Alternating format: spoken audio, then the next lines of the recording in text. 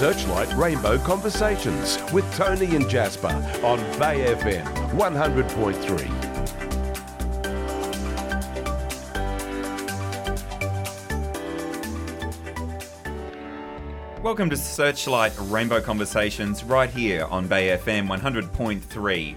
My name is Tony. And I'm Jazz. Thanks for joining us this evening for the second part of our two-part conversation on transgender awareness. In tonight's program, we're going to talk about transgender physicality, what the processes and pathways are available for people choosing to transition. Searchlight Rainbow Conversations is an all-inclusive program that looks at topics around the LGBTQIAP+ communities, or as we like to say here, the rainbow. We are taking a long look at the transgender part of the rainbow community because they experience higher rates of depression, anxiety, self-harm, and suicide than any other group. This is directly correlated to experiences of transphobia, bullying, harassment, and misunderstanding on what it is to be transgender. Tonight we are joined by return guest Jo to hear about her journey of transitioning.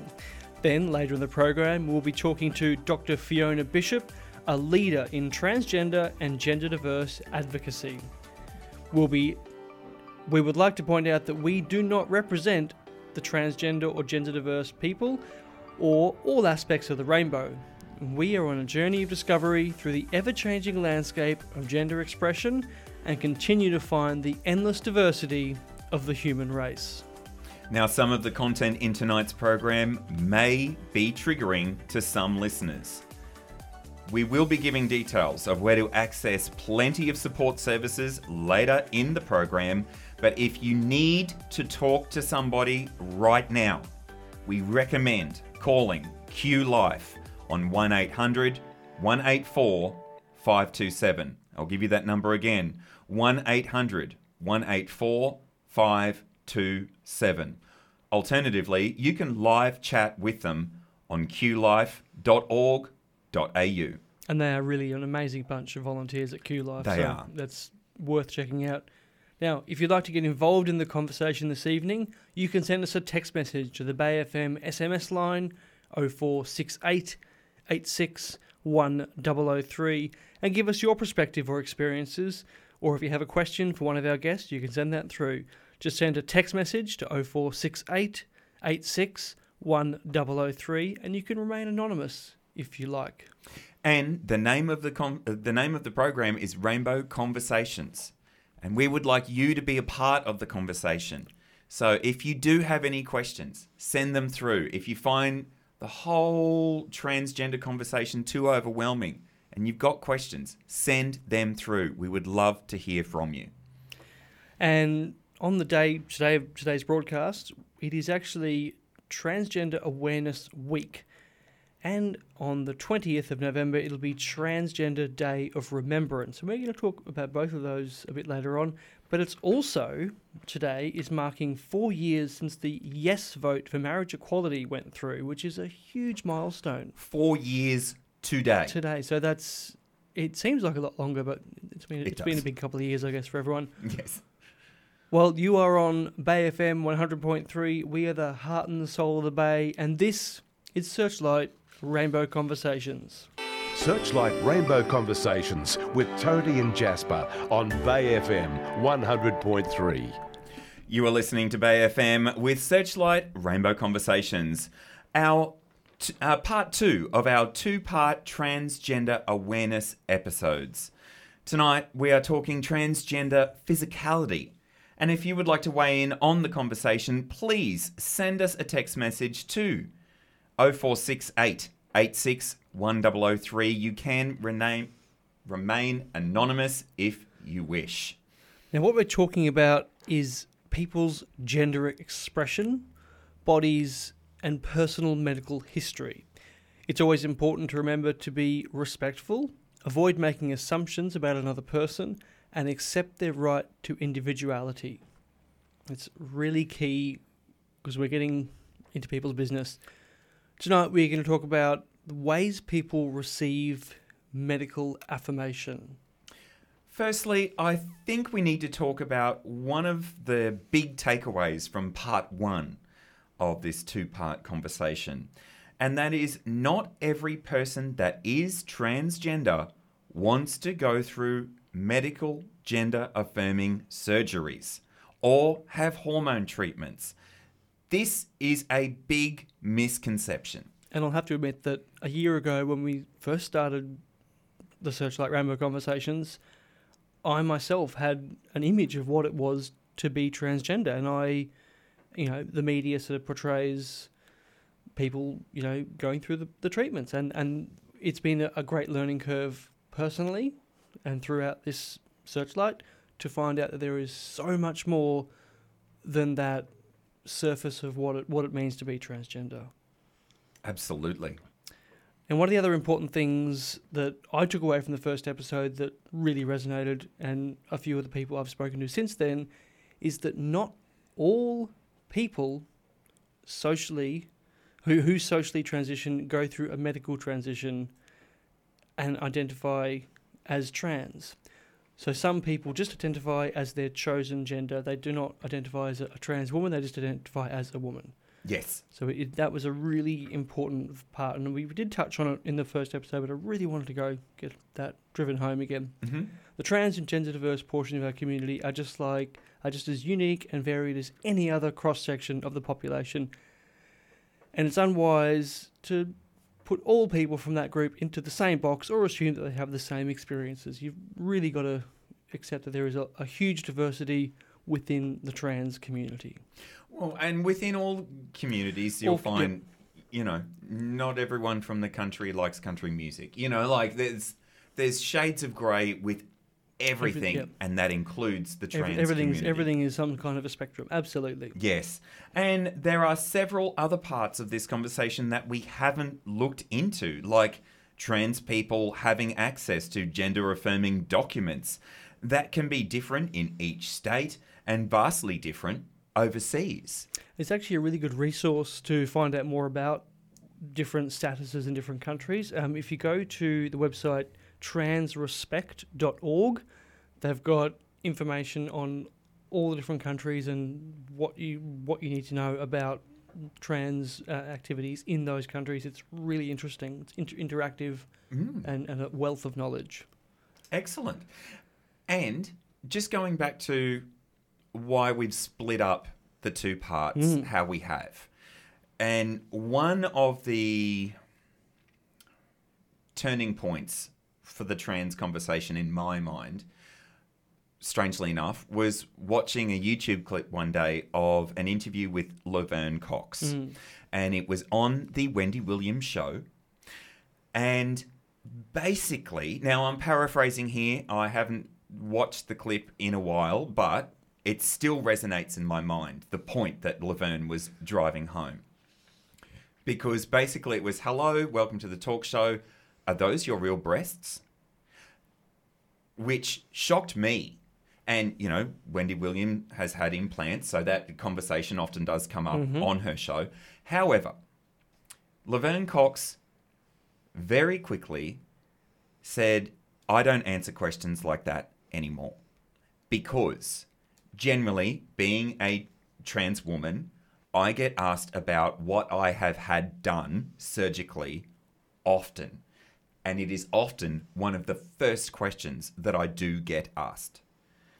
And so because of that reason, I don't answer those questions anymore. Because being trans is not about surgery. It's not whether I have implants or not. If you want to have a conversation about being trans, let's have it. But let's not start that conversation with, are they implants? Have you had this done? How far have you gone with the surgeries? So that was one of the main things that split the conversation in my mind. I did stand up in the lounge room and go, yes, Laverne, you tell them. It was such an obvious statement, but it needed to be said because it had never even occurred in my mind that is often such a leading part of the conversation, and it really shouldn't be. Yeah, it is the way it's portrayed that to be trans you are physically transitioning, but it's so much more than that, so much more diversity than that. And that's why in part 1 it was all about the social journey and the internal journey and the mindset of a person in the trans community. Mm-hmm. However they identify, that's how did you get to that, instead of tell us about the surgeries you've gone through. And that's why we are treading very respectfully in this landscape.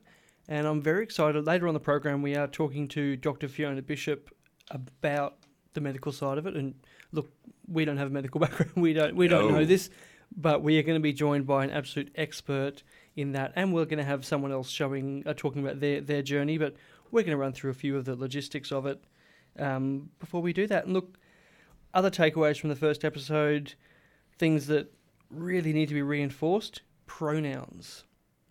We've spoken about it several times on the program on Searchlight, and it is one of the forefronts in giving safe spaces for trans people. And it's a simple thing. Tony, you came up with a great little analogy for how to inquire about pronouns. I had a light bulb moment a couple of weeks back, and I thought, how do I explain the best way to ask someone about pronouns? And I thought, it's very similar if you're out and about and you've forgotten someone's first name or you've forgotten how to pronounce their last name.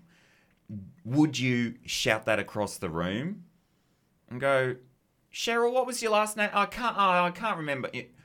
Or would you quietly, when you have a moment, go, look, I'm so sorry, I've forgotten how to pronounce your last name, or I've completely, I remember you, but I just cannot remember your first name. I'm so sorry. I think it's pretty relatable. Most people have forgotten someone's name. Yeah. I'm sure. And so it's the same way that you would respectfully ask those questions. You would also respectfully ask, oh, can I just ask, what's your preferred pronouns? Just so I know moving forward. Oh, okay, he, him, she, her, they, them, however they choose whatever pronouns they want. It's very similar to that. It's just, can I just quickly ask, just so I know? That's a really great little tip there, Tony. Yeah.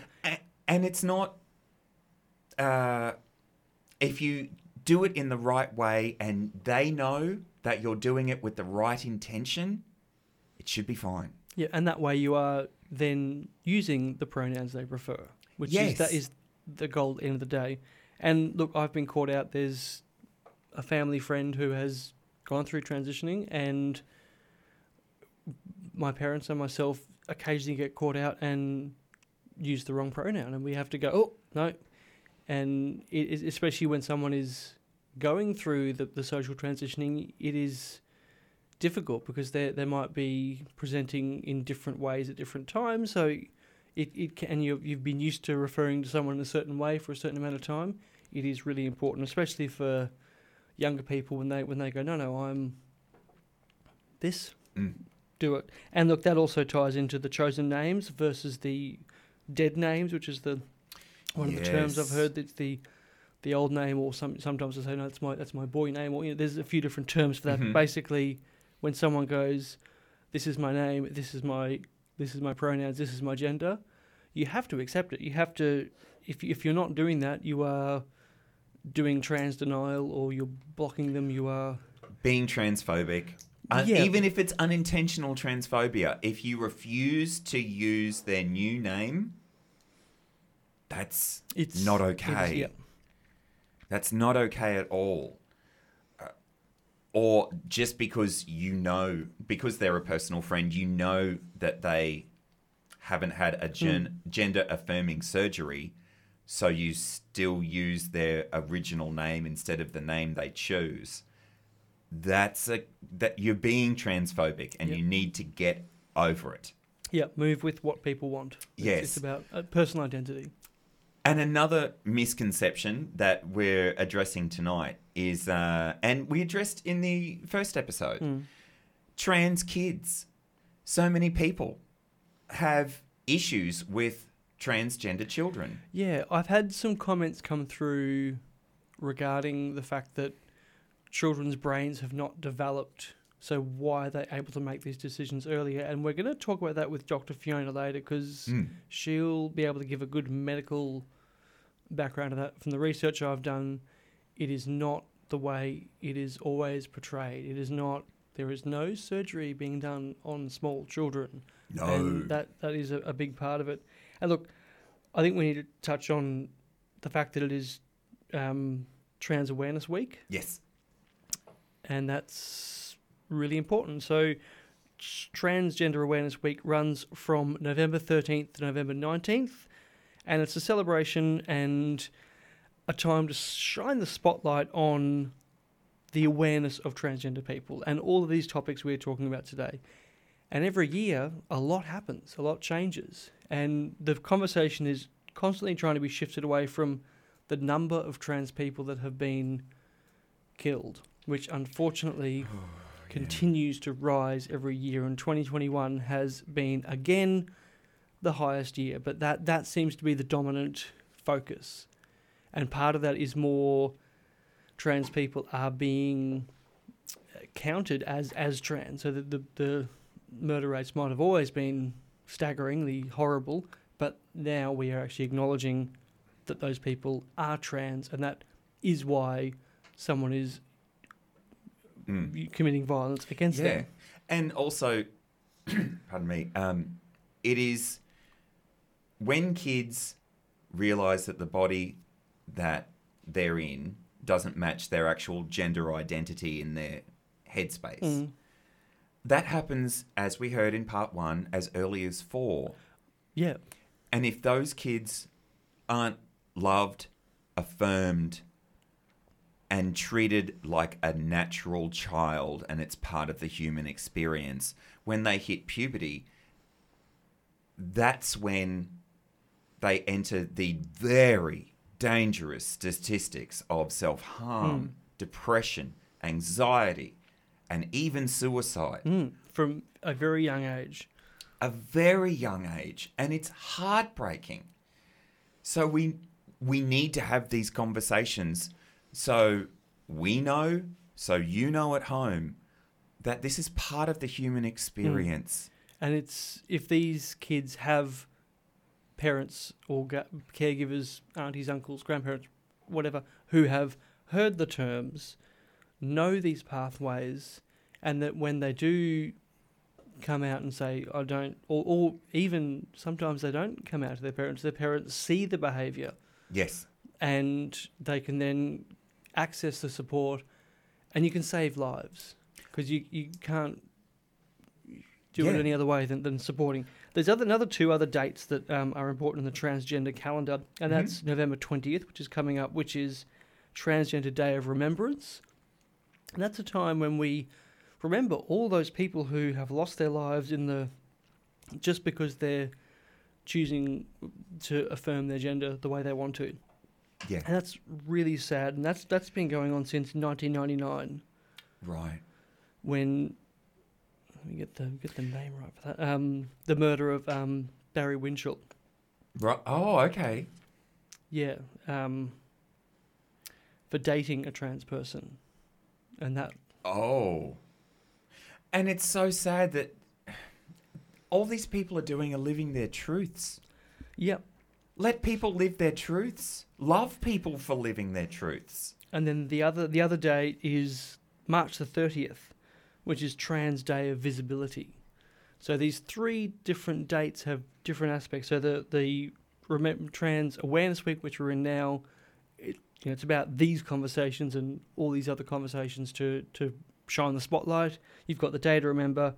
And then the Day of Visibility is something different. It's more about showing how many trans people there are. There's a lot. I think in the school system, in the primary school system in Australia, there's about 1.5% of the kids are identifying as trans, which, when you think about the population of Australia, that's huge. Yes. That's a lot of people. So, you don't think you know anyone who's trans. Well, chances are You really could. You just don't know it. So that day of visibility on March 30th is about those people being able to show that they're out there. Yeah. We see you. We love you. That's it. They're your neighbours, they're your friends. Yeah. So they're the kids of your neighbours. Absolutely. Yeah. And they need support because these figures are terrible, and we really need to progress that conversation forward. But so the other date today is the 4th year anniversary of the marriage equality vote. How has it only been 4 years? Oh, I'm not sure. Maybe the pandemic just makes it feel like the last 2 years have been definitely close to a decade in itself. What does that have to do with the transgender conversation, Tony?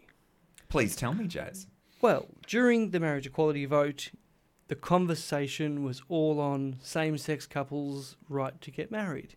And several people in the trans community, or who have their finger on the pulse of that, have highlighted to me that the trans community were completely pushed under the rug during that whole conversation. They weren't involved in it, they weren't part of it. It was all about same-sex couples getting married, and it wasn't about trans awareness. Actually went backwards in that time, apparently. So it's interesting that in the last 4 years we have had a push for those trans rights coming to the forefront. And I'm really glad about that because it is an important part. And look, their struggle's been going on a long time. The first person to publicly acknowledge that they had a sex change was in 1952 in America. 52? Yeah, Christine Jorgensen. So that's it's a long time ago. So there's a lot has happened in that time. So 70 years this has been going on, and we're still at this is what a trans person is. This is how they identify. And it's been a slow march for the trans community. Yes. But there are great services out there, and even things like when someone is about to have medical affirming surgery, they might need access to fertility services. So they can, because they might not be able to conceive children, so they can have eggs or sperm frozen so they can have biological offspring later in life. So there's all these little parts of the puzzle that are falling into place now and becoming really commonplace. And Australia is leading the way with that, and we're going to talk about that with Dr. Fiona later because she knows far more than we do about that. What an intelligent human being. Just amazing. It's a privilege to be able to chat to her about that. Yes. Yeah. Now, the next song we're going to hear is actually a pretty important one in the conversation. Mm-hmm. It's an artist called Damien from Ipswich. And we really briefly talked about Damien's this song in part 1. Very briefly. We didn't have time to play the song.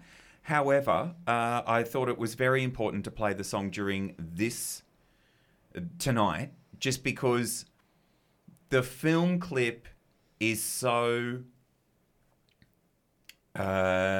inclusive, and it is all about trans women of colour, their experiences, and the film clip is filled with direct quotes from people in the trans community. So I highly recommend it, and it's good. Bay FM, we always like to play local music. So this is Damien with their cover of Your Woman. And coming up next, we'll be talking with the returning guest, Jo. Is that right, Jazz? Correct, yeah. We're going to have Jo on the line and chatting about her personal journey through transitioning. Wonderful. You're on Rainbow Conversations right here on Bay FM 100.3. You're listening to Searchlight on Bay FM 100.3.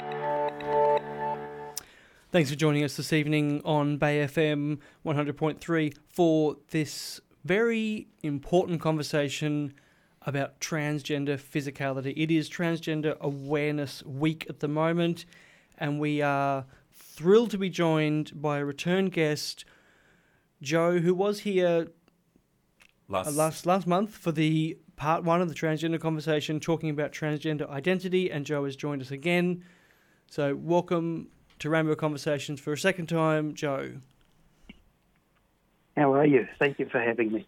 It's a pleasure to have you back, and we really appreciate you being so open and chatting to us about your personal journey, and it's not an easy thing to do.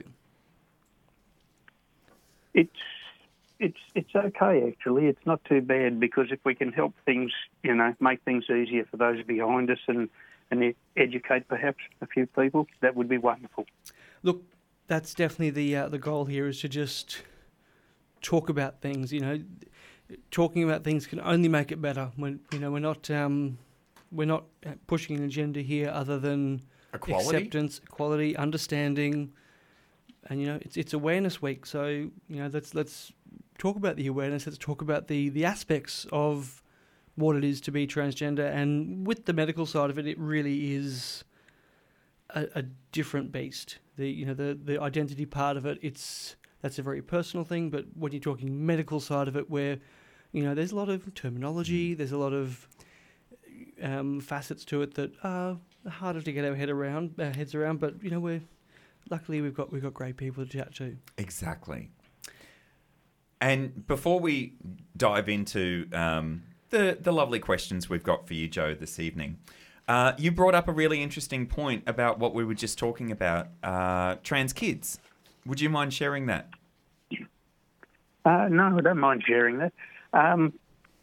I've heard it said often, on many occasions, that young kids, like, they're not old enough or mature enough to know that they're transgender, and that might well be the case. But they do know that they don't fit anywhere. They certainly know there's something different, and they know that from as early as they can possibly have memory. Yeah.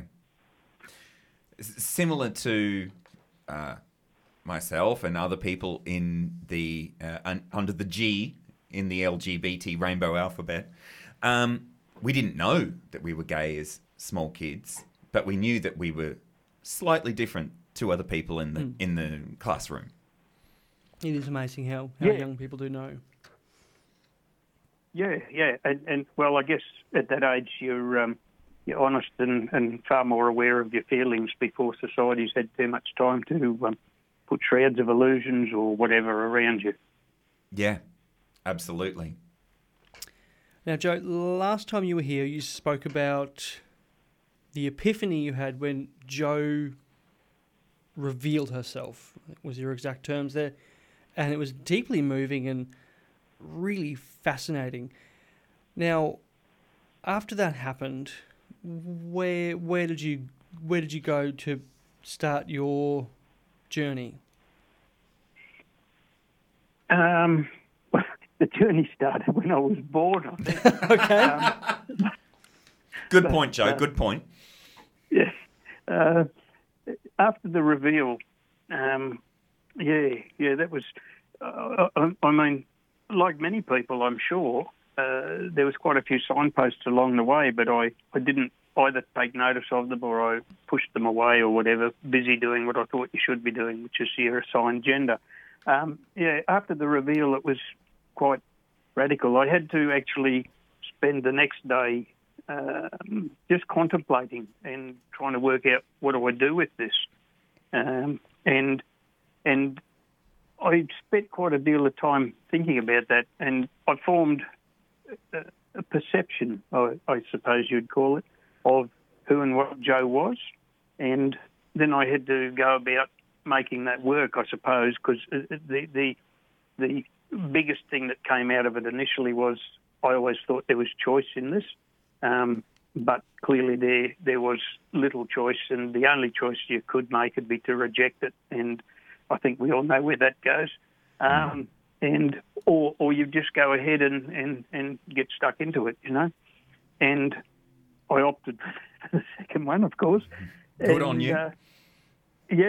So off we went. Now, it's quite relevant for what's happened since then. Was my initial perception of who and what Joe was, and my perception was not at that point understanding I'd been Joe forever. the perception was that Joe had been in a cage or locked away or whatever, solitary confinement, and I had to kill off the old me. Was one of the projects, which is where you get your dead name from, and then I had to get to learn who Joe was and get to know Joe and work out how we were going to live, what was going to happen. Initially, I thought, because of where I live, I just thought, well, probably middle of the road unisex that might do, but it became very clear very quickly that wasn't going to work. But yeah, as we progress down the journey, and I'll leave you to ask questions, I'll get to that part later. But I spent quite a deal of time, and from the reveal till when I actually started the full-on transition journey was early December 2020, and I started at a gender clinic on the 2nd of March this year. Right. So it's very recent. Yeah, absolutely. And as you would imagine, like these things normally take people a lot of time. For me, though, I'm an older person, and I figured that probably haven't got that much longer left, walking around on the planet. So we better get into it and get stuck into it. And there was no other, I suppose, not mitigating circuit. That's the wrong word. No other complications for me because I'm alone. I live alone. I have a little dog who's my best mate, and that's it. And it hasn't had. I've done a lot of talking to people on the Beyond Blue forums in the LGBT area and mostly about trans stuff. And there's so many people, older people, discovering this, the gender dysphoria and everything gets to a point where it hits you in the face and you've got to actually confront it. I think for a lot of people, they kind of do know, but they keep putting it off. And they have families and they have kids and grandkids and stuff. I have those too, but I've been alone for many, many years, and it really sort of, all the kids accept it. That's no problem. So, yeah, I didn't have all these dramas that so many people seem to have when they actually come out, as they call it. And, it was interesting, very interesting. And so how did you start? Did you talk to a doctor? Did you talk to one of the support groups online? Was it the gender clinic? Yeah, what was your first step in the process? Okay. After the reveal, I got stuck into the internet, and I was already involved, but not with trans, but I did look on the LGBT side of things with Beyond Blue forums. And so I actually went on the net to look up. I got in touch with, there's a local person that's got to, I don't know what he has to do with it directly, but he sort of organises out in this rural area stuff with anything but straight, and he put an ad up for me, and which would go local. And I met a trans person, and we didn't actually physically meet for quite some time, but that trans person gave me a whole lot of information, and they're an older person, and they actually came from a time they sort of live half as their old self and half as the other half, and they have to do that. There's a few people around that can handle doing that. Anyway, this person gave me some information which was very depressing, and it was very outdated. And that's why it was depressing, because it was actually quite wrong. And I went on the net and I looked for gender clinics, and I figured, well, okay, well, they triage it for younger people, obviously.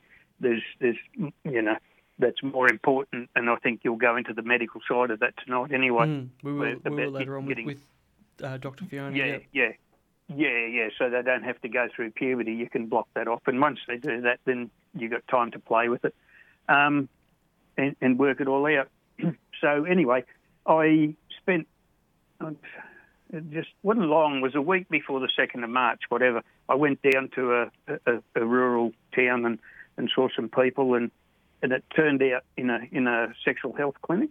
And I was given that number by a friend who, that's a fairly long story, which I'm not going to recant on the radio. But I was given the number by a friend, and it actually, everything from Joe's reveal, actually, all my life I swam upstream, and I haven't really had to swim upstream since Joe revealed, and it's been very interesting.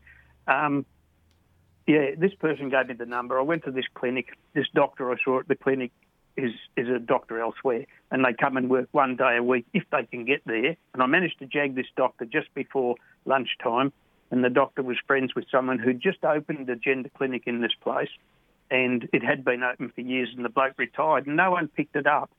And anyway, the doctor I saw on this original day said to me, will you wait? You want to hang around and I'll talk to this person at lunchtime. So, righto, we did that.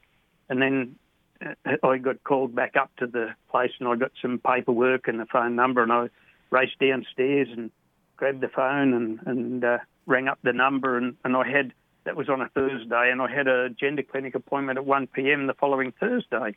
And it just never looked back after that. It's just rolled along, and it's just been, the most wonderful experience I've had with all the people, especially all the health people. They've just been really wonderful. It's been extremely good, and it just keeps going. It hasn't.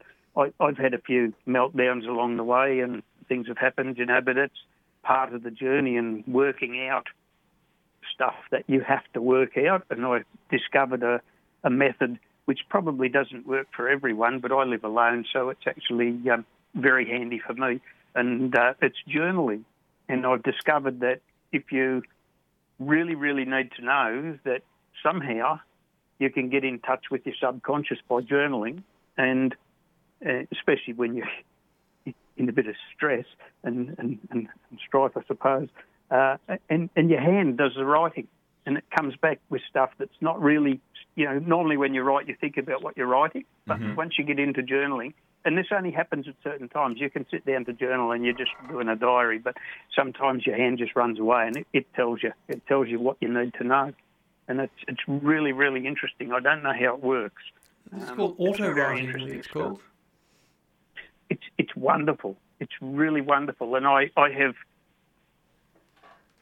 over my lifetime, had copious amounts of talking therapy and stuff.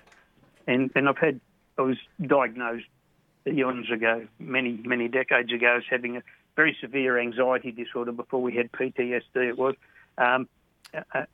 untreatable, but maybe, we can learn how to get along with it, sort of thing. And there was always a missing piece, and I don't know, because I haven't spoken to other people about this stuff, but perhaps that's fairly common. There's a missing piece, My childhood was pretty ordinary, and I only remember a few things, and there was one bit that was really, really super clear, and it was only a small fragment in time, but it was on a very well-known day. It was when John Landy, I think it was, lit the flame at the Olympics in Melbourne in 1956, because we were actually going to see that thing, and I was 4 years old. And I was 4 years old, and that, and it goes back to a bit further than that too. But I've always had that memory, but I didn't know where it fitted. And through journaling and stuff, I've worked that out, and it's changed my life in a very good way. I was trying to unlearn behaviours from the old me, and things weren't going very well. And anyway, Interesting. And since you went to the gender clinic that day, and you said that you haven't had to swim upstream since. And before we go into, the physical and medical options that you have chosen, how much easier is it as a human being not having to swim upstream all the time? Oh, just I'm trying to think of an analogy. It's just I've known real happiness since December last year. I've known many things. It's just been totally wonderful. It's really beautiful. There is, however, prices to pay on all of this, because as it seems, you were talking about, the Remembrance Day, I think Friday it is, or next Saturday, and it's one we should all bear in mind, of course, because, you're turning your back on society as you know it. You guys probably get that one too, I guess. Because I lived with, I was trying to think of the word now. The word eludes me. But growing up as a male, I had that male, I wish I could. Sorry. You're fine, Joe. Anyway, I will. I'll find it. It'll come to me. We talk about it in they talk about it in racism. They say you have that white privilege. Male privilege or cisgender privilege. Male. Well, I hadn't thought of it as cisgender. I just thought of it as male privilege, but it probably is. You've just enlightened me on that. So if you grow up with male privilege, it's like there's no possible way you can really understand what it would be like to grow up as a female. It's just so different, and I notice that a lot because life is completely different now in that sense. Whereas where I'd go and do something and wouldn't think twice about it or whatever, and now I have to be very careful and think about stuff, and make sure you don't, as far as you can, not without being too paranoid, put yourself in positions that could be quite detrimental in many ways. But apart from that, it's just not swimming upstream. It's just everything's just opened up and but it just flowed. I've never, I've had to work for everything. Everything I did, you've got to work for it. You've got to make it work. You've got to, adjust times, places, things, this, that. Now, it all just flows. That is so beautiful to hear. It's almost like it was worth the wait. Definitely. Yeah, absolutely. Yeah, definitely worth the wait. All right, Joe, I'm going to ask a tough one now. If you don't mind answering the following question, what hormone treatment or surgeries have you gone through that you're willing to share with us this evening? Well, like most trans people, I use patches, estrogen, to feminise as much as I can. Of course, I have a male body, so it's not totally male. It's sort of, as a kid, I've always actually had a figure. So anyway, and I have one now, but only a slight one, but you can't see it. And I have had surgery, but I wanted a little bit more than what I got, and I've been living with the bit that's left, and truly, I've been suffering from gender dysphoria for quite a little while now, and I'm going to talk to someone in the bigger town, a fair way from here, a surgeon later on this month, and we're going to get that bit going as well, which will be really, really good. I thought when we first had the reveal, I thought, well, I read that people, they have varying levels of comfort with being, certain amount trans or a bit more or a bit more. For me, it's pretty full on. I'm not going down the vagina road or anything like that. I'm too old for that. And even the there's another one, labiaplasty, I think they call it. It won't be that, but because I've only got the male bit left now, and it's just got to go and have the female profile. That's what I chase, and that's pretty much, that will be it for surgery. Just try and get back to, it won't, because because it's not. I don't have male privilege anymore, and I don't want it. It's funny though, because after the reveal, there's a little bit of. I'll add in here. I realised that how we were talking about feeling different. I didn't realise, but I actually never celebrated masculinity. I was doing it as a chore because that was my assigned gender, and I had to do that. That's what you do. And coming from the years back where I come from, that you could, probably not that long ago too, you could still score a lobotomy if you were trans. So, didn't want to go there. Yeah. It is a very recent story, those stories, yeah. Well, some parts of the world, it's I think, still current, yeah. Yeah. And, so I...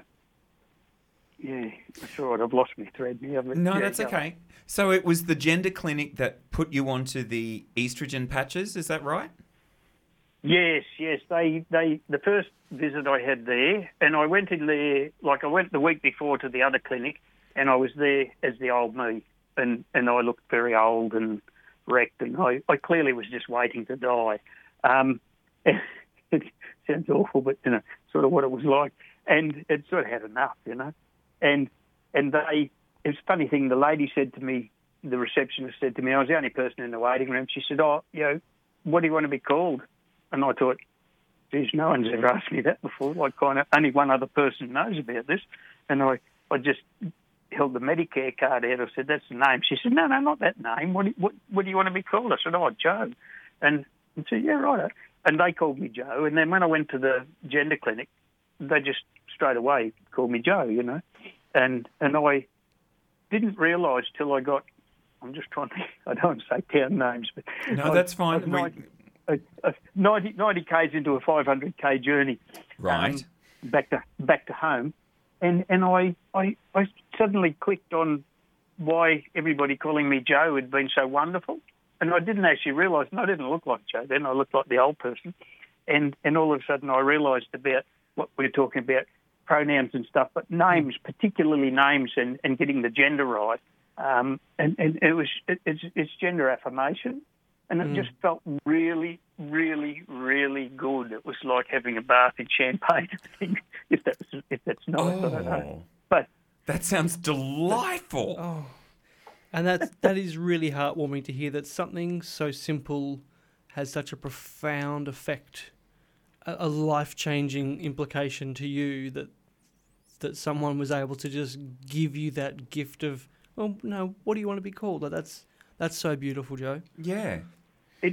It's quite amazing. And you'd be surprised. I mean, now I'm Joe to a lot of people, and then to the ones I'm not, where I live around here, a lot of them don't even recognise me anyway, so that's fine with me. Mm-hmm. I have still, and it might be because of where I live too, but I'm pretty shy. I'm pretty shy in many ways, and my confidence is still very, very, very in a box, so to speak. I can't really go rumbling out and just go and do stuff. I have a friend down in that town where the gender clinic is, and she's trans and she's lovely, and she's been my rock, really. But I didn't get to meet her till March, April, would have been May this year. I had met her once before at another place many years ago, and I was very impressed with her confidence. And I wasn't thinking about trans then. I just thought, wow, she's trans and she's so confident, and she's really cool. And I've spent a bit of time with her doing stuff, op shopping, and we go camping occasionally and stuff. And it's just like, just to get back to what I was saying about the male privilege, to get back to life, how it felt when you had male privilege, where you just feel like you can just go and do stuff and you don't have to think about it. Mm-hmm. And of course the other thing with confidence is when you start, transitioning that. I've been many years in the other gender, and you feel like people are looking at you and stuff, and sometimes they do, but most times they're not. They're just doing whatever they're doing. Yeah. It's that power of having the community around. Now, during the process of this, what support services were you able to access? very luckily, through a friend out here who's in the in the mental health area, a friend of mine actually gave us some information about a particular doctor out here that works in this country, and I don't get to be able to see that doctor very often. The access to that doctor's not very good. I'm going to have to find another one for day-to-day stuff, but there's doctors out here that are definitely not affirming, and you really don't want to kind of meet that stuff. It's pretty ordinary. But most of the people I've met out here in the medical field have been really good. But this one particular doctor's absolutely very, very, very affirming and really kind and good. If I have to go, most of the gender clinic stuff now, I can get blood forms sent out to me in the mail or prescriptions, and I can have teleconference, So I don't really need to go in there. I do like to go in there occasionally, and I really like the doctor, and we get on really well, and it's just like a bit of a holiday trip for me. So, Nice. It's a 1,000k round trip, but who cares? That's lucky you like driving. Joe, 1,000k round trip. Well, And it's 100. It's 100. It's 180 k's to go and see this doctor I'm talking about. So that's 360k round trip to go to the doctor. I was there last week. my goodness. Well, Yeah. we might throw to a song, and then we'll come back to Joe and have a little bit more of a chat. And I think it's time for perhaps the Kinks with some Lola. But we'll be right back on Rainbow Conversations with our wonderful returning guest, Joe, right here on Bay FM 100.3. Searchlight on Bay FM 100.3. Connect with us by SMS on 0468 86 1003. Thank you for joining us this evening for this Transgender Awareness double episode right here on Searchlight Rainbow Conversations. We're joined again by Jo, going through her story of transitioning. So thanks for joining us, Jo. Thank you for having me. Now, one of the questions that has come up quite a bit in this conversation is the cost involved of transitioning. Can you tell us a bit about the cost for your surgeries, your hormones, all those factors? I mean, obviously you're doing 1,000k round trip, so you're doing a fair bit of driving. But what are the medical costs you've come up against? Just there's been no costs at the gender clinic, and we were just talking about that. I'm not sure I use patches, and I think it's probably like $20, $25 maybe dollars worth of patches a month. It's not horrendous. It's really not. Less than I spend on coffee. Yeah. Yeah, well, yeah, exactly. Good comparison, Jazz. Hmm.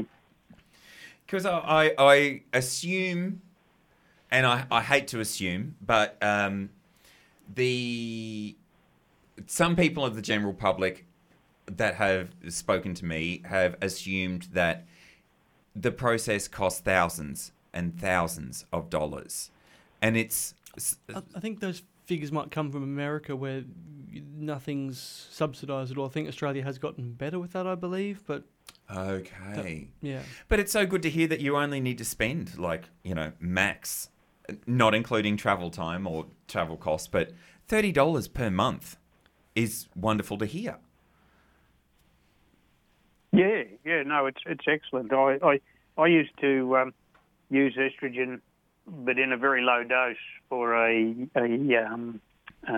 assisted in my anxiety drug, and we go back to the 80s, I think, or even it was the early 80s. There was a doctor in America using testosterone or estrogen to treat anxiety, and he was having incredibly good results, and probably he was able to find all the trans people, because when you are trans, if you get the right hormone in you, it's like coming home. It's really beautiful, and it either way, whether you're trans male or a trans female, the first time you put that stuff in your body, you suddenly realise that there's something really important happening.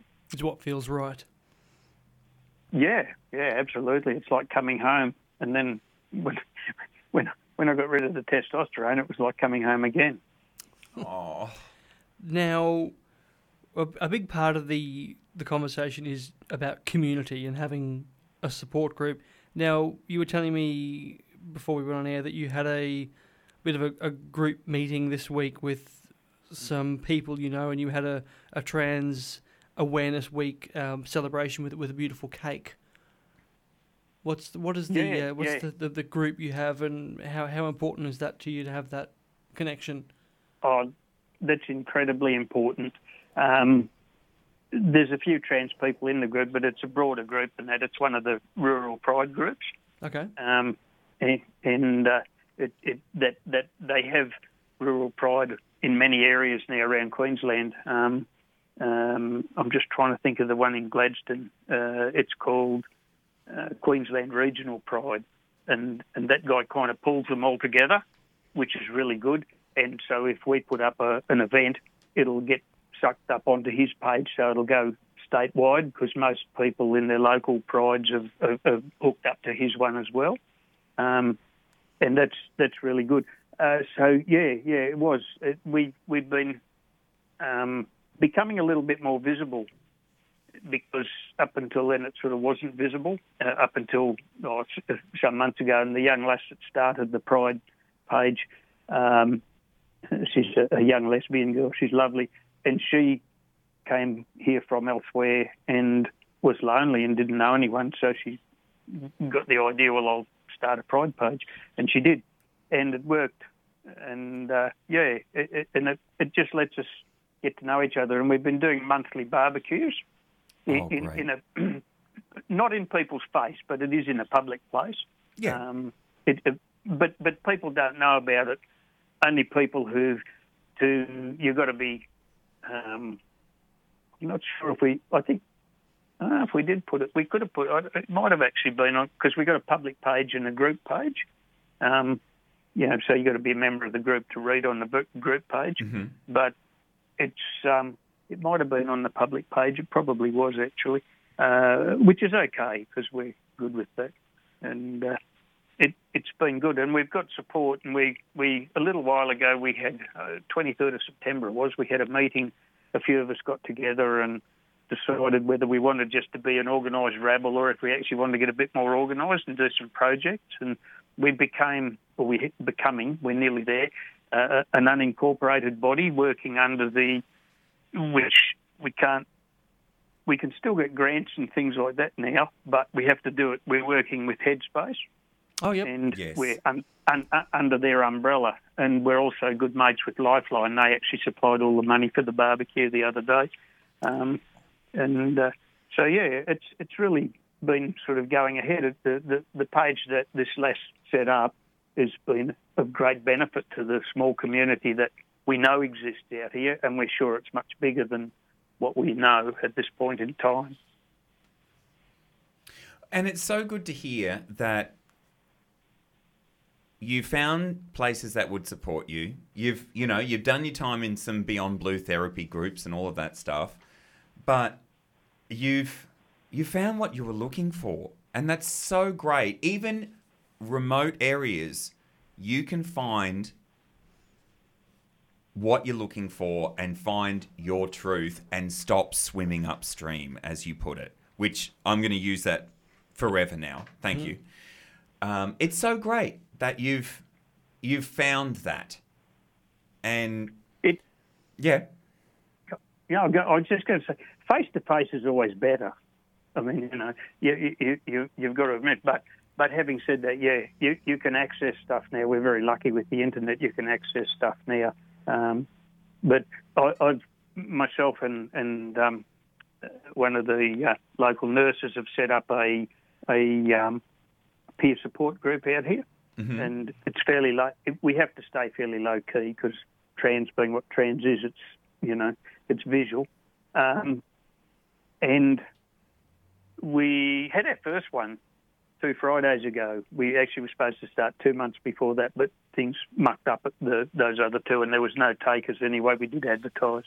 But we had takers this time and ended up we had 2 people come along, and peer support is absolutely, I'd say almost probably 100% crucial for people. It is. People, because I know 2 things I identified when I got once I started at the gender clinic. 2 things I identified was in your area, and we do this through the peer support group. We have accurate information of what's available out here to local people in our area, and we also are here for peer support. And I'm registered, like Headspace and Lifeline have got my number. They can call me if they need a peer for any reason.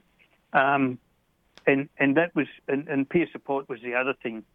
Information and peer support, and that friend I told you about, we go camping and stuff now. She's just been, invaluable. The first time I sat down and talked with her was actually that trip when I came down to Brisbane and went around to your place, Jess. It was really, really wonderful, and to be able to sit down with someone who is trans, and there's lots of things, just little things, little nuances, I guess, that unless you are trans, you can't really relate. I don't know. Yeah, relate. It's important to have that network and have that current information. And that's all what we're trying to do here, is get the correct information out, stamp out any misinformation that's out there, and support people to network. So, look, Joe, thank you so much for sharing your stories and your experiences and your life with us over these 2 episodes. It is really helping paint a picture of how diverse the trans community is. A quick question for you, Joe. We've just had a question come in on the SMS line. That group that you were talking about, was that on social media, or is that through another support group that, like that private group that you were discussing online? The Pride group. Yes, the Rural Pride group. Rural Pride's on pretty regional or rural. Might be Rural Regional Pride or Regional Pride. I can't remember now. It might be Regional Pride. I'm not sure. That's the main one. Is that on Facebook? Is it? Yes. Okay. Yes. Lovely. And we've got our own one, but if I tell you what area, then I'll No, that's fine. No. But I'll tell you off air, and if anybody wants to ring up and ask you, or you're welcome to tell them. Mm-hmm. Wonderful. Yeah. Well, Joe, we're going to wrap up the chat with you because we've got Dr. Fiona Bishop coming through next to talk about all the aspects of medical transitioning from the point of view of a GP who is in that field. So thank you for your time, and we hope to chat to you again soon. And next time you're in town, first round's on us. Thank you very much. Thank you. Excellent. Take care. Cheers. This is Searchlight Rainbow Conversations. You're on Bay FM 100.3, where we are so much more than just great music. You're listening to Searchlight on Bay FM 100.3. You're on Searchlight Rainbow Conversations right here on Bay FM 100.3 for our second part conversation about transgender awareness. And this evening we are talking about transgender and gender diverse physicality. We've got our guest this evening, the amazing Dr. Fiona Bishop, who's a GP based in Brisbane, studied at the University of Queensland, has a special niche for working in the area of LGBTI health, HIV medicine since 2001, has an active interest in the research in this area. Fiona is experienced in transgender medicine and is the president of AusPath, the Australian Professional Association for Trans Health. Please welcome to the Searchlight Rainbow Conversations, Dr. Fiona Bishop. Thanks so much, Jasper. It's a pleasure to be here this evening. Thank you very much. So it is Transgender Awareness Week, and we did speak about that a bit earlier in the program, and Transgender Day of Remembrance is coming up later in the week. And obviously you're very busy doing a lot for that, and your social media does reflect that you've been very, very active in that. What are you what's going through your mind this week, especially with that? So I've been working in the area of trans health for over a decade, and during that time I've had the privilege to meet a very large cohort of people of all ages who have wanted to transition or have already transitioned. And when I think about Trans Day of Remembrance and transgender awareness, I'm reminded of the people who have not survived the transition process. And the Trans Day of Remembrance, as we know, is there to commemorate the memory of those people who have died by violence and because of transphobia. So it is a bit of an emotional time thinking about that. But for me, the whole idea of the week is to really promote awareness and to remind us that we have a job to do as allies to the trans community. It is very emotional, this subject. I mean, the crimes against trans and gender diverse people, and then the self-harm is really confronting. A lot of information seems to come up about that. So obviously there's a lot to do to create safer places and get better information out there. And I guess that's sort of what we want to do tonight, is sort of get the information out there about pathways. So I'll ask you about AusPath. It's the Professional Association for Trans Health. What is your role there as president? Yeah, so AusPath exists to bring together health professionals and allied health professionals and people who work professionally to support people of trans experience.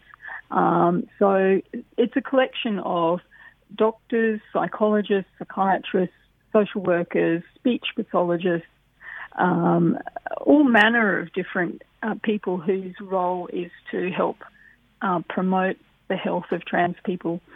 It's a fantastic organisation. We're involved a lot in teaching, in creation of guidelines, in advocacy, and especially important is just the fact that we can get together as a group and we can network online and improve that network. And our membership has really grown in the last couple of years. We have nearly 400 members across Australia, and we do cover all the states and territories. We have a conference every couple of years, which is also open to community to attend, where we get to present the latest research, share new knowledge, and talk about better ways of doing things.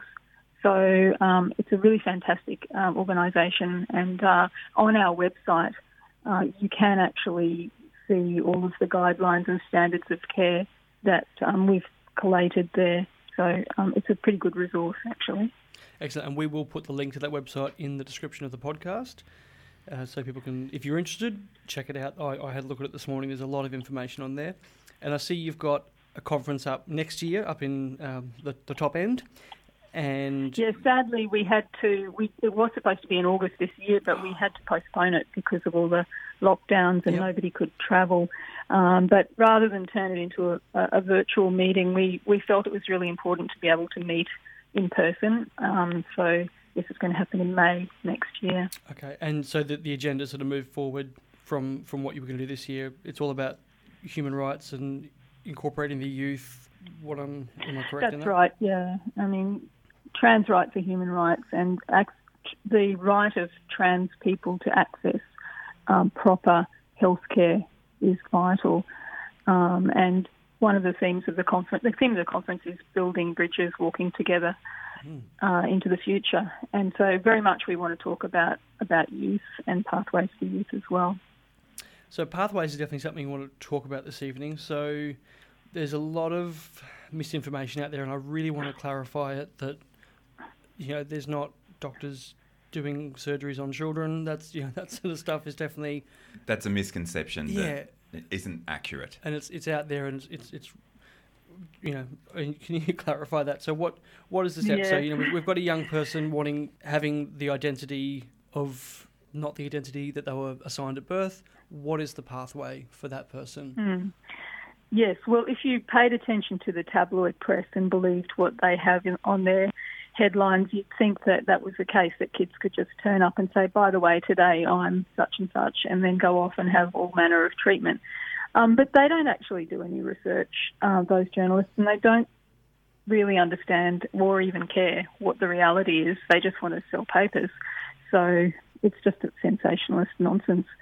The reality is that if a young person has a gender identity that is not aligned with the gender that was assigned to them at birth, then there is a definite pathway and process involved. So here in Brisbane, we're really lucky to have a fantastic clinic, at the Queensland Children's Hospital. They have a gender service there, which unfortunately the wait time for that has grown somewhat in recent years, but it's an excellent multidisciplinary service which will see young people and work through their gender identity with them. Now, it's not a conveyor belt. People don't come in one end, go in one end and then come out the other end with hormones and a letter for surgery. It's not really the way it works. There are lots of people who are referred to that service who never progress beyond their first appointment. They really do have a good assessment. And a lot of young people who are gender questioning will get to the clinic and then will realise it's not what they want. So they're not really counted in the statistics. So the people who do progress, those are the people who need access to puberty blockers.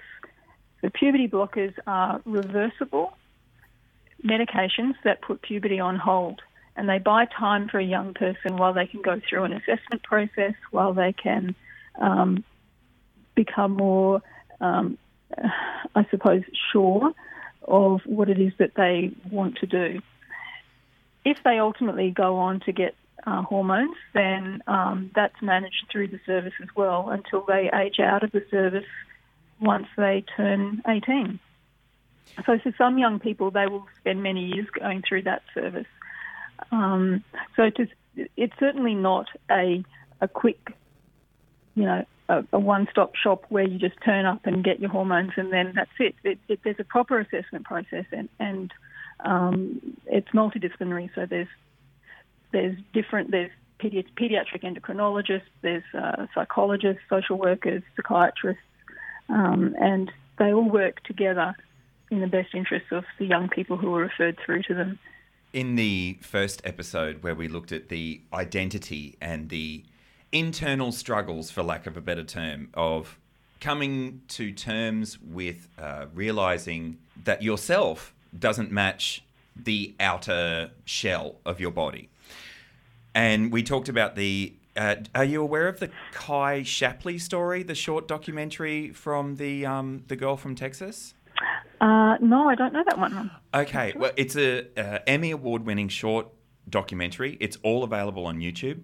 And we played a clip from the documentary because Kai realised at the age of 4 that the mindset didn't match what her body was.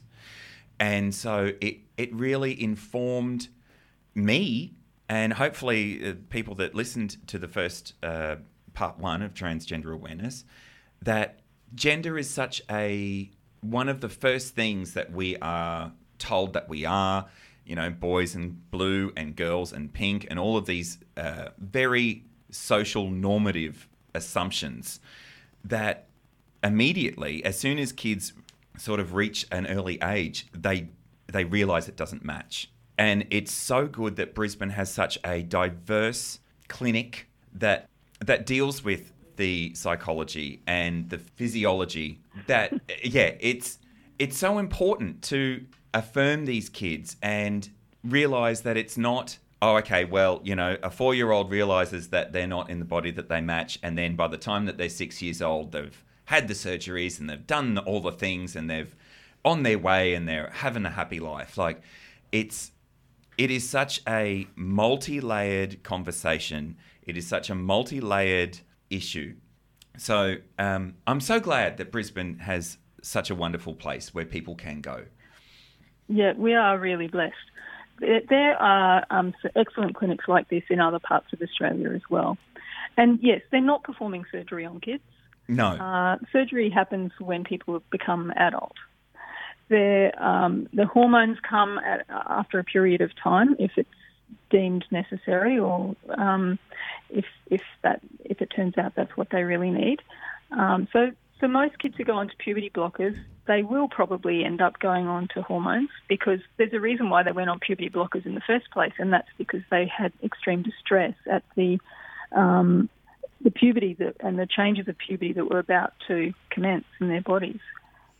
And when they're putting kids on puberty blockers, they're saving them from the fact that they want to harm themselves and that they're feeling sometimes suicidal about the fact that they're about to get a deeper voice or start menstruating, etc.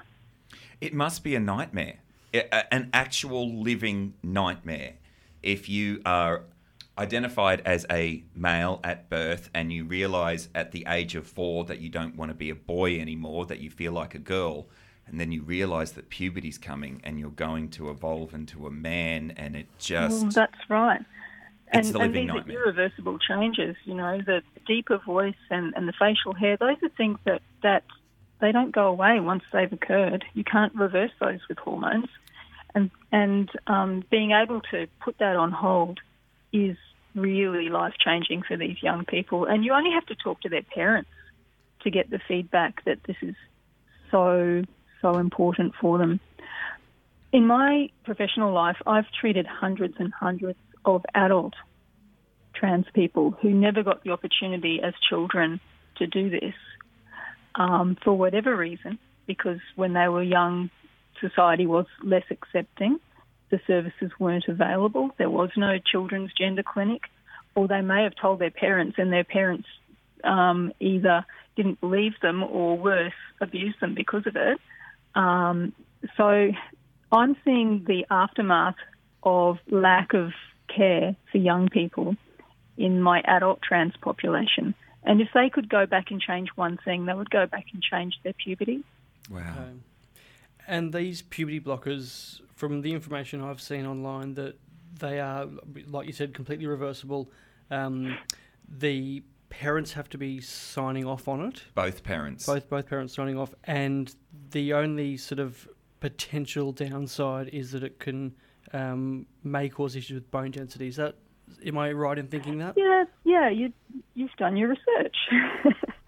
Basically, the bone density issue is one that people get a bit hung up about. But most people, once they go on to hormones, either by restarting the naturally occurring puberty or by going on to the hormones of the gender they're affirming, their bone density catches up. And Okay, within so a it's not couple of permanent- years, it's not a it permanent often thing, right. goes back to normal. Okay, that's really interesting because that was that's sort of something that has come up as being a big negative. So I'm glad you cleared that one up. So once someone's moved past dealing with the Queensland Children Gender Service, then they can go on and then look at the surgical options to affirm their gender. Yeah, that's right. And we have all surgical options available here in Queensland for people who want to affirm their gender. The biggest difficulty is the cost that's involved because none of them are available in public hospitals at this point in time. Right. So for most people, they go on to do what surgeries they can afford if they want them. I guess we have to understand too that not everybody is the same and not everyone has the same level of dysphoria or discomfort for certain aspects of their body. So, there are many trans women out there who've never had genital surgery but are still women. They're still absolutely women in how they present, in how they think, and how they live their lives. How they identify, Yeah. And by the same token, some trans men will have hysterectomies and will have phalloplasty, which is the creation of a surgical penis. But probably the main reason that most don't is because it's incredibly expensive and the results aren't always as great as they might have hoped for too. Okay. So there's an element of realism there, and you have to make do with what you can have. And most trans people will find a way to become comfortable with those aspects of their bodies, and for those who don't, then they find a way to change it. And I guess it's more about being comfortable, being socially transitioning, being accepted, and feeling right for how you feel. Yeah. I mean, When we walk down the street, we don't know anything about the genitals of anyone who's walking past us. Exactly. And we don't need to, right? It is an interesting conversation about that, and it's something. There's several parts of this conversation that are correlated with our conversation on intersex awareness, where I was just thinking that, Jazz. Yes. where we've got people going, someone is identifying as trans or intersex, and the same sort of situation happens where people go, well, what kind of genitals do you have? And it's like, you don't ask people. Like, it's this strange, confronting notion. And there was a few other things and one of the other parts that I saw the correlation with is what I think you've described as the trans broken arm syndrome, where I felt in the conversation we had with Bonnie Hart from the Intersex Human Rights Commission, yes, saying that a similar thing happens where the intersex people go to the doctors, and then they for a runny nose, and then they get 1,001 questions about their intersex status, and it seems to be a similar issue with trans people in the medical setting. So is that something that you address through OzPath in educating? Yes, well, education is the key, because if you can educate medical professionals to be more aware and understanding of what it means to be trans and what it is that trans people need, then of course it will all fit into context with their patients, and they won't need to have this fear that being on hormones is somehow going to affect everything else medically. Well, people are hung up on the risks of hormone therapy rather than seeing the benefits of hormone therapy. And one of my best friends who's trans talks about gender euphoria, which is the incredible, great feeling and improvement in someone's life from being on hormone therapy. Rather than focusing on the dysphoria and the negatives, let's talk about the positives of being able to affirm your gender and to have treatment. And, with OzPath, we want to increase the number of doctors, especially, who feel comfortable and understand how to prescribe hormones, because the reality is that for adults, any doctor can write a prescription for hormones. We do it all day long. We're constantly writing prescriptions for contraceptive pills, for treatments for menopause, for treatments for testosterone deficiency in cisgender men, to treat heavy periods. There's so many aspects of our daily life where we're prescribing hormones. We actually are good at prescribing hormones as GPs, and we should be able to be good at prescribing hormones for trans people, because it's actually not that different. And so OzPath really wants to promote the education of GPs, and we have education days, and we're involved in an online module that will be available for GPs so that they can learn more about prescribing hormones. Speaking specifically of pathways of care for adults, in the past, to be able to get onto hormone therapy, trans adults had to go through a process of being assessed by mental health professionals to make sure they were trans enough to be worthy of treatment. And most trans people would consider that to be gatekeeping, and found it to be dehumanising and disrespectful to them as intelligent and mature people who are capable of making their own decisions about their bodies and having bodily autonomy. And so I'm a big believer in the informed consent model for adult patients, where they understand, they have the whole conversation with their doctor about what the risks of hormones are, what the irreversible changes of hormones are, and then they can start hormones. It's as simple as that. And that's the way I've been practicing for a number of years. That seems like a sensible way to do it. Give people choice over their own bodies. That's what we all want. Exactly. Yeah. And why should being trans make it a special situation where you don't have the same rights as other people when it comes to healthcare? Absolutely. Now, I did see an amazing clip on the Australian Story about Michelle Telfer. Yep, she's the past president of OzPath. Oh, okay, right, okay, cool. And the struggles that she went through, and we watched it and were both tears over coffee. In tears. It was so amazing, the guts she had to just get in there and go, no, we're gonna look after it. And so you've actually taken over her role, have you? Yes. So I was vice president and when she was president of OzPath, and she handed over the reins to me to middle of 2020, actually, just at the beginning of COVID, really. Yeah.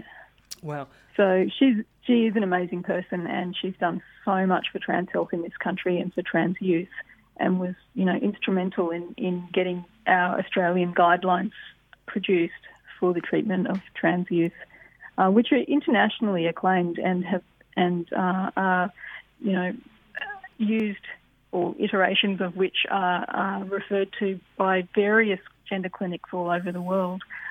They're really an excellent set of guidelines. That's fantastic.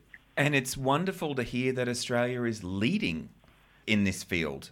We're right up there. I mean, in some aspects we are, and the fact that we've got more GPs wanting to do informed consent and to manage trans people in their general practices, because in some countries you have to see a specialist for everything to do with trans health, which is outrageous. Yeah. It shouldn't be that way.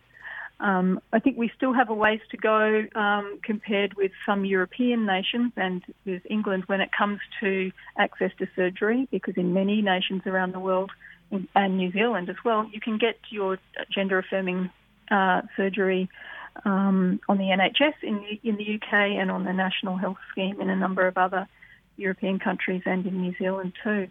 So it will be fantastic to see that happening here. Is that something you are fighting for or lobbying for? Oh, yeah. I mean, it is something that's on our agenda to one day be able to have that available here in Australia.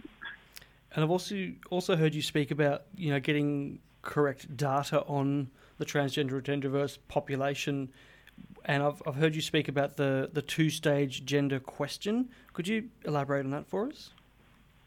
Oh yeah, sure. So a lot of programs that manage data don't record gender properly. And it's because, when you're using a computer program, you have to fill in the fields. And if there's only one field for gender, then it doesn't give you the option to record that someone is actually transgender. And it's really vital, because if we don't record, then we don't know how many trans people there are. And if you don't know how many there are, then you don't know what the needs are for that community and what the capacity needs to be for that community. So the two-stage gender question is really quite straightforward. You ask someone what their gender is, what is your gender, or the gender they identify with, or their preferred gender, and then you ask them if it's the same as the gender that they were assigned at birth. Okay, and if they're answering no to that, then it means that they... Yeah. Okay. And, some computer softwares will actually go further and give you extra blank fields where you can put in more detail about that. And, you can get software systems that give you options for different types of salutations. So instead of Mr. and Mrs. and Miss, you can also have MX for people who are non-binary. Oh. Yeah, so there's a few other things that can be done to improve how we collect information and how we record it. And this is definitely part of the census discussion that is sort of sparked this year. Yes. Well, we really wanted them to change the question in the census, and there was a big petition to do that, but in the end they didn't do it, which is very frustrating. I guess we'll have to wait another 4 years. Yeah. We did briefly talk about the gender questions in the census for the intersex episode that we did. With Morgan Carpenter. Yeah. Yes. He had a lot to say on that. I'll bet they did, yeah. Now, besides your amazing blog, which is just full of really great research, which I've actually cited you in our HIV episode previously because you've got a lot in that area. You do all your stuff with OzPath, but you also write for Q News, I believe. Well, I did up until... When did I hand over the mantle? Earlier this year, I handed over to Dr. Reese Young because I'd been doing it for over 10 years and I had a bit too much on my plate. And also I thought, they really need to hear from someone new. So I thought, I'll let somebody else take on that job. So I I handed back my quill to Destiny, who's the editor, and let Reese take over. But that was so fun. I loved writing for Q News. It was one of my most favourite gigs ever.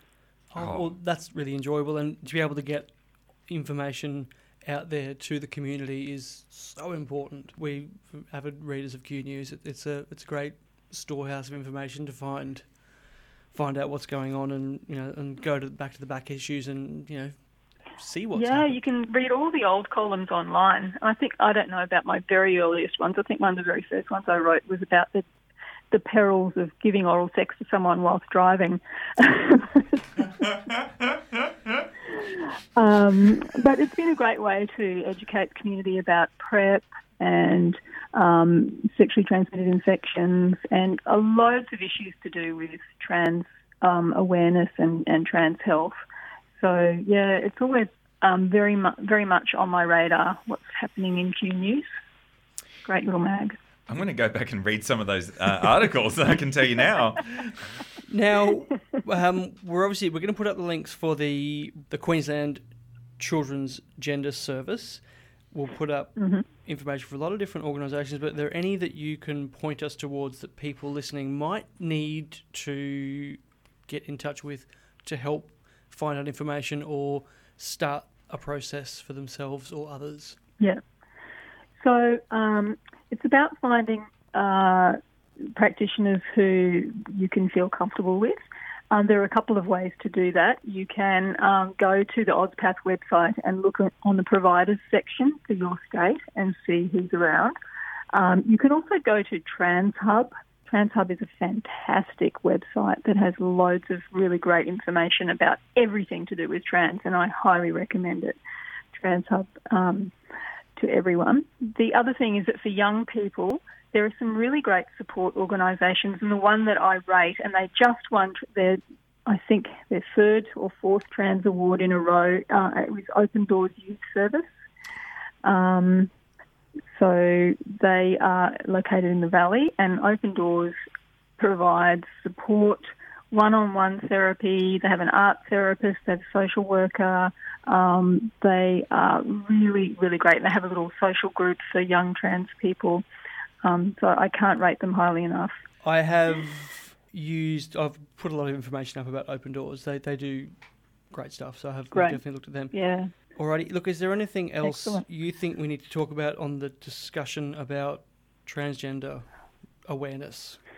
I think that if someone is questioning their gender and they should be able to talk to their GP about what to do next. And if their GP doesn't know, their GP can go online and find out.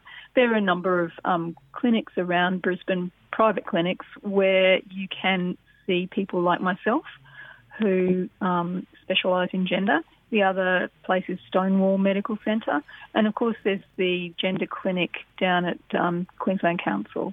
And there is also a gender clinic that's run out of the Royal Brisbane Hospital for trans adults. You have to be 18 to be referred to that one. Bit of a wait to get in, but they also provide a multidisciplinary service for people who can't afford a private service as well. So good to know about all of those. It is fascinating to know that there's a lot out there, and it's really evolving rapidly and giving safe spaces, which is very important, because the statistics I've seen on self-harm and abuse, yeah, all of the things that you don't want your loved one or your children or anything involved with spikes as soon as, unfortunately, as soon as trans is brought up, it spikes. All of those statistics are just huge. And the more that we can affirm and love and help. And normalise, yep. Yes. Being trans is part of the normal human spectrum. It's not a pathology. It's not a mental illness. It's okay to be trans, and we need to be able to affirm them, support them, and let them get on with their lives. Absolutely. Well, thank you for joining us this evening, Fiona. It was fascinating to hear your perspective as someone who's on the ground involved in this topic really heavily. So thank you for your time, and thank you for all that you do. It's my absolute pleasure. Thank you so much for inviting me on. Anytime at all. Anytime at all. Well, Stacey, we're going to go to a song now, and we'll be back for more of the conversation on transgender awareness on Bay FM 100.3. Searchlight Rainbow Conversations with Tony and Jasper on Bay FM 100.3. That was such an interesting conversation with Dr. Fiona Bishop. Just a powerhouse of information and just, legend in the rainbow community for sure. I just very much appreciate someone of her caliber coming on the show. Yes, and in Trans Awareness Week, where there's 1,001 things going on, we appreciate the time given by all of our fabulous guests. It really it would be hard to have a conversation without guests to talk to, wouldn't it, Tony? It would be. Yep. It would be. Well, it's time for the Rainbow Roundup. Rainbow Roundup. Let's chat about some of the support services that we have covered tonight and some of the places we've found information for tonight. And when we put this up on podcast, which this week we are going to put last month's episode and this month's episode up side by side. For Trans Awareness Week, they're both being uploaded this week. With a mountain of different resources. There is so many resources, so I'm going to run through them quickly, but if you don't catch them, don't worry. They will be put up on the podcast on bayfm.org.au. Or wherever you find quality podcasts. That's the one. So auspath.org, that is the professional organisation that Fiona Bishop works for, so that's auspath.org. So much information there. The transhub.org.au, that has a wealth of information that's broken up into social transitioning, medical transitioning, all the different aspects. Just go nuts. There is plenty of information. For parents or caregivers of gender diverse children, it's Parents of Gender Diverse Children, which is pgdc.org.au. They point you in the direction of great services, and they've got a phone number you can ring to get in touch with them. For the Bayside, there's not a lot going on, but the one place to go check out is Brook Red. We've spoken to Sam from Brook Red on the first episode, which is November last year. That was over a year ago we had that conversation.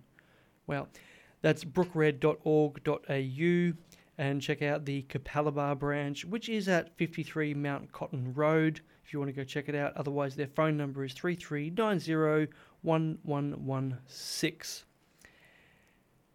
And that Australian Story that we mentioned with Michelle Telfer, that is available at abc.net.au, and then go to Australian Stories, and it is there, ready to go.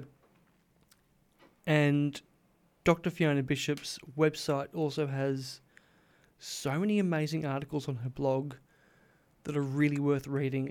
That's drfionabisshop.com.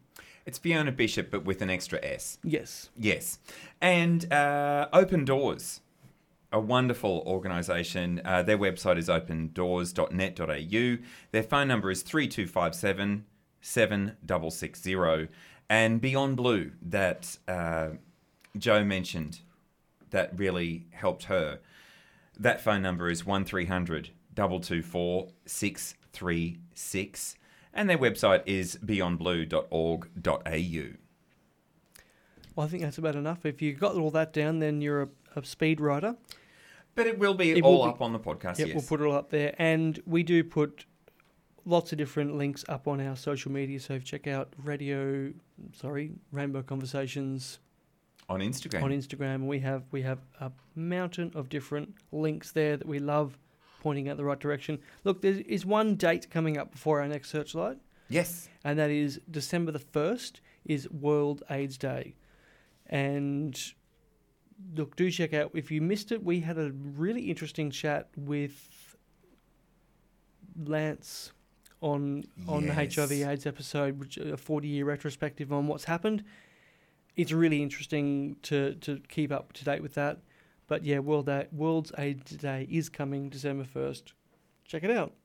And we will be back next month with our Christmas special, our second Christmas special, all about mental health, suicide prevention, having those conversations. Yes, it's a lot of people are a bit shocked that we do that around Christmas time, but that's when it needs to be talked about.